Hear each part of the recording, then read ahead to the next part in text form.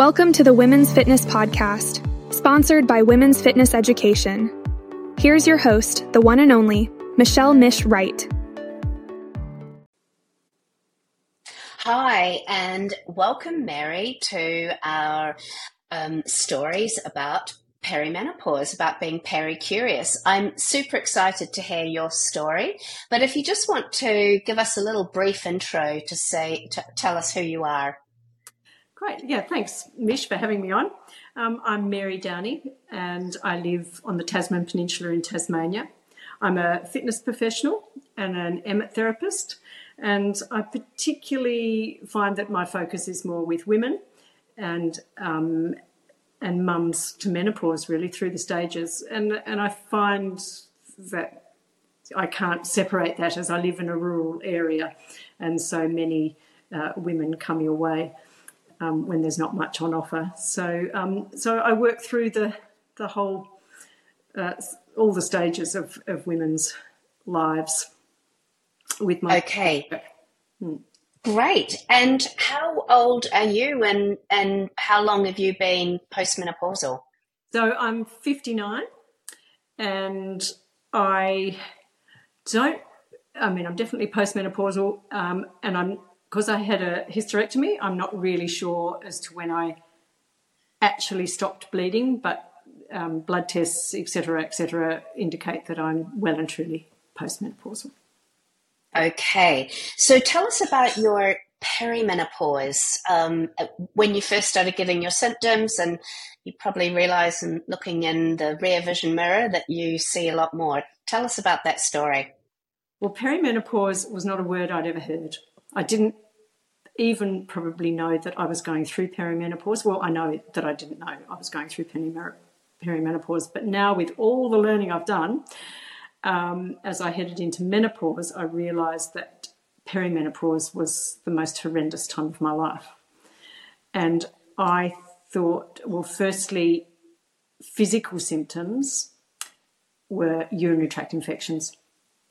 I just had multiple urinary tract infections, and I was always rocking up at the doctor's surgery and they'd say, wow, this is quite a serious urinary tract infection, didn't you know? And I'd go, well, no. So, but no one ever said anything to me about what might be happening in my body at that time. I started working for the first time. We ran a farming business, but I got a job in health promotion. And so the first time I'd actually gone into the workforce, and my youngest child, I have 4 children, was not an easy child. And he decided that he wasn't happy at school just as I started work. A whole lot of wheels fell off my cart all at this same time. So a lot of the symptoms that I had, I was thinking was the situation I was living in at the time. Looking back, put them down to general stress, and just there was a lot of anxiety.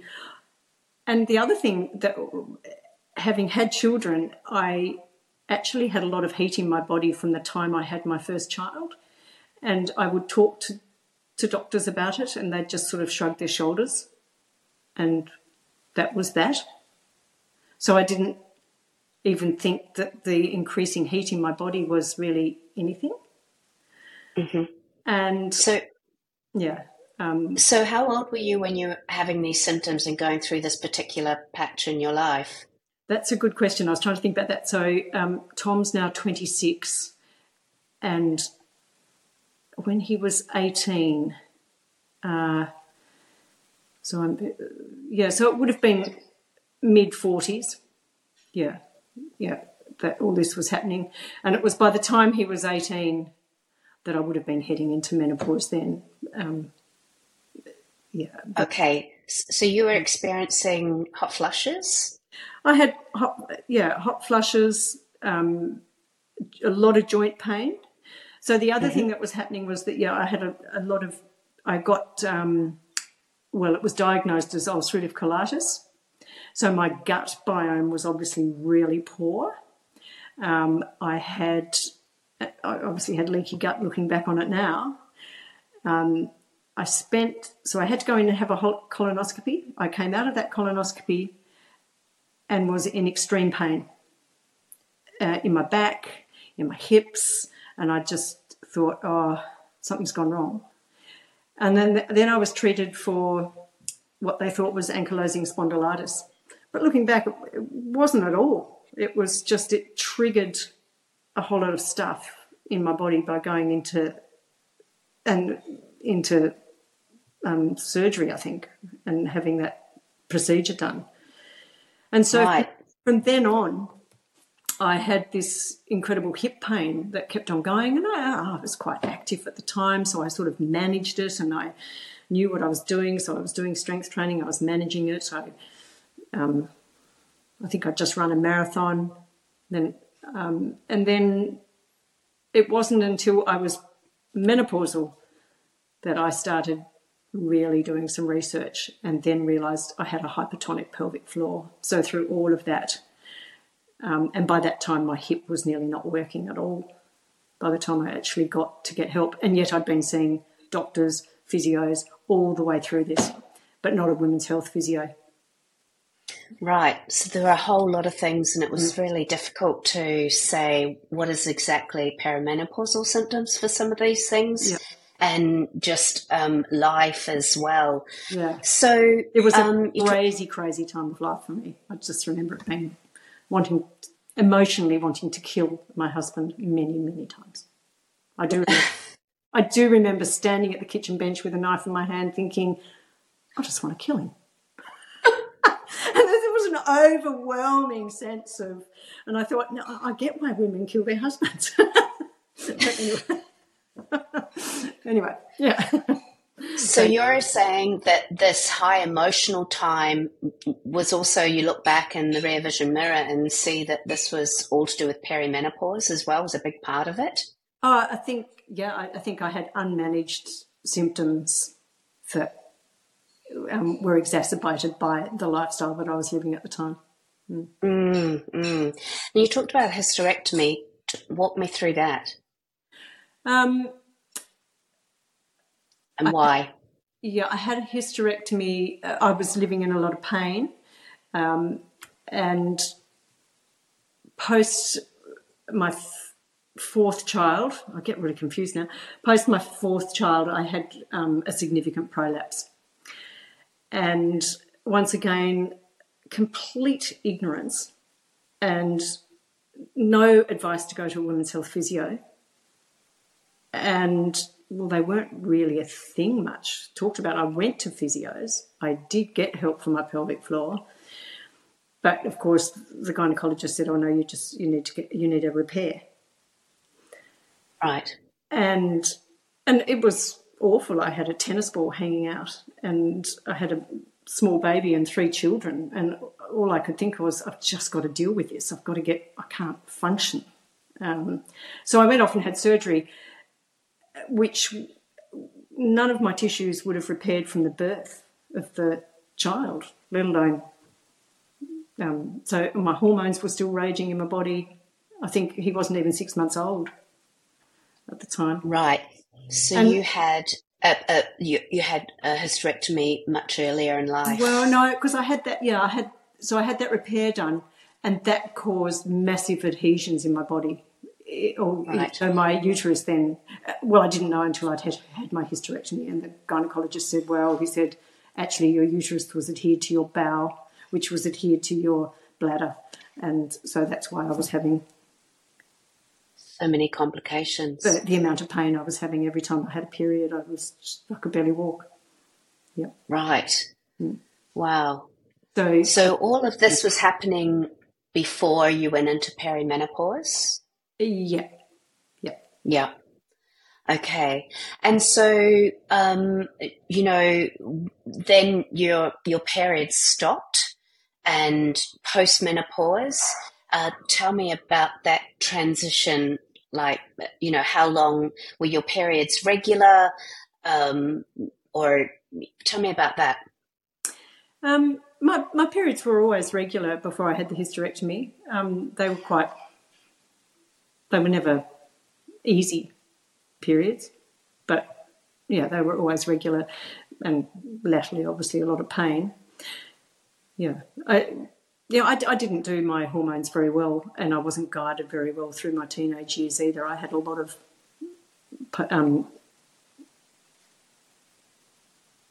a lot of premenstrual sort of tension and stress with each cycle when I look back on it. So my mother's answer for that was to put me on the pill. Mm-hmm. And I think that was more that she didn't want me to get pregnant. But anyway, and I don't think that was necessarily the right thing because the pill didn't suit me very well. But anyway, that was that. So, I kept on cycling. I still had my ovaries post-hysterectomy, so I knew that I was still cycling. I was very aware of where I was in my cycle through that. And then, of course, so for me, noticing was that those cycles got longer and those symptoms became less. So that was my sort of notable understanding that I was heading into no periods. Yeah. And how old were you around this time? I was, it was probably 52, between 52, 54. That you had your last cycle. Yeah. Yeah. And what kind of things did you use to help you through this time? What helped you through this transition time?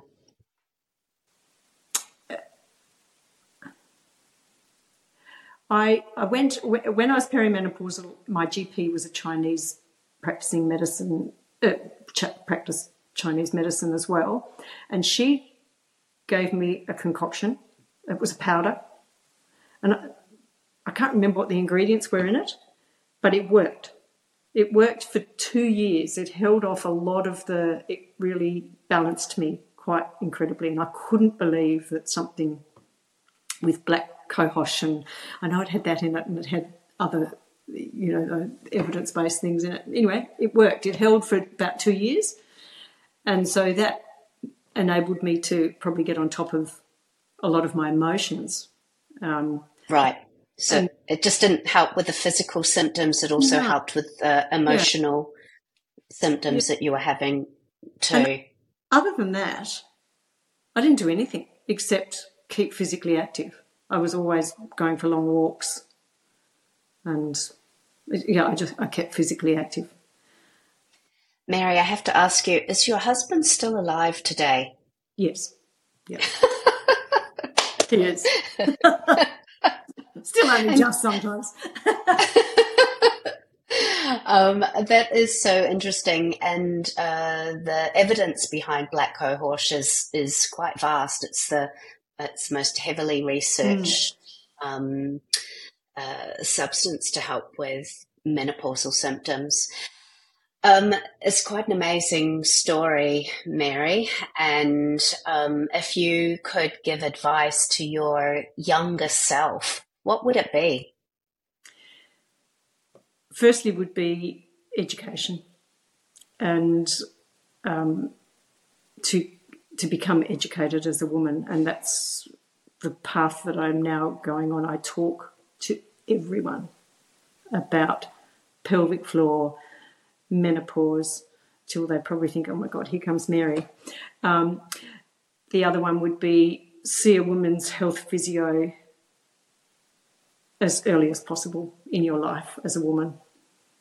And the other one would be to live a balanced life. My life was out of balance, out of whack a lot of the time. For lots of reasons, I allowed it to be that. What ways in which, explain balance to me, paint me the picture?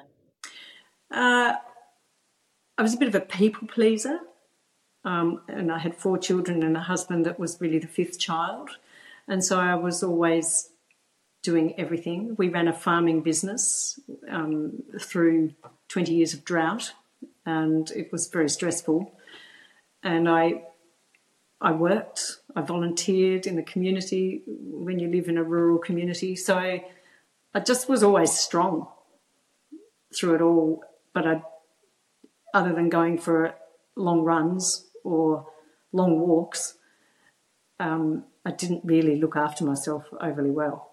So balance would have been more taking time out for me so that I could be a kinder, nicer person to myself, because I wasn't kind to myself. So there was quite a bit of counselling that went on. Counselling was something else I did seek through all of it. I did seek counselling. And I've always been someone that sought help, and I think that's another reason why I feel so passionate now, is that there are so many women in rural areas that actually can't get help and don't know how to get help.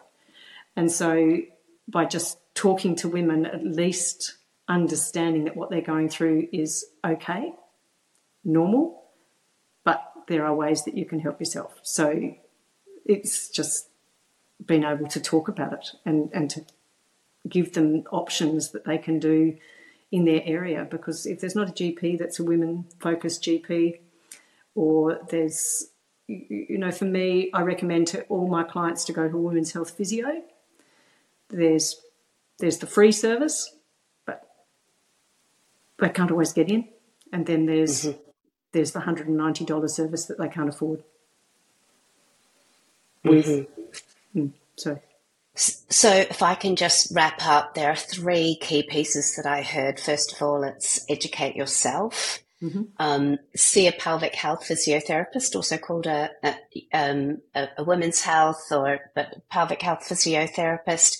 And 3, get balance by making sure you kind of fasten your own face mask before you deal with everyone else. And I think, yeah. A good summary.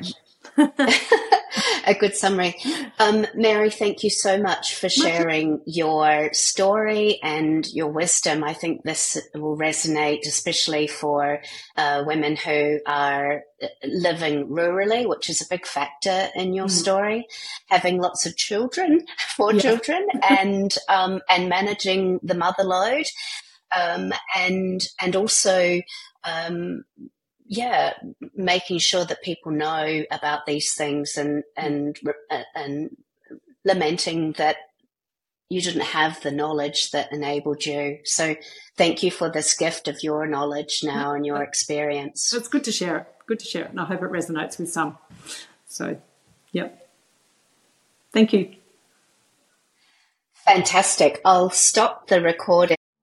Thanks for listening to the Women's Fitness Podcast. If you're interested in becoming a certified personal trainer, check out our website, womensfitnesseducation.com.au.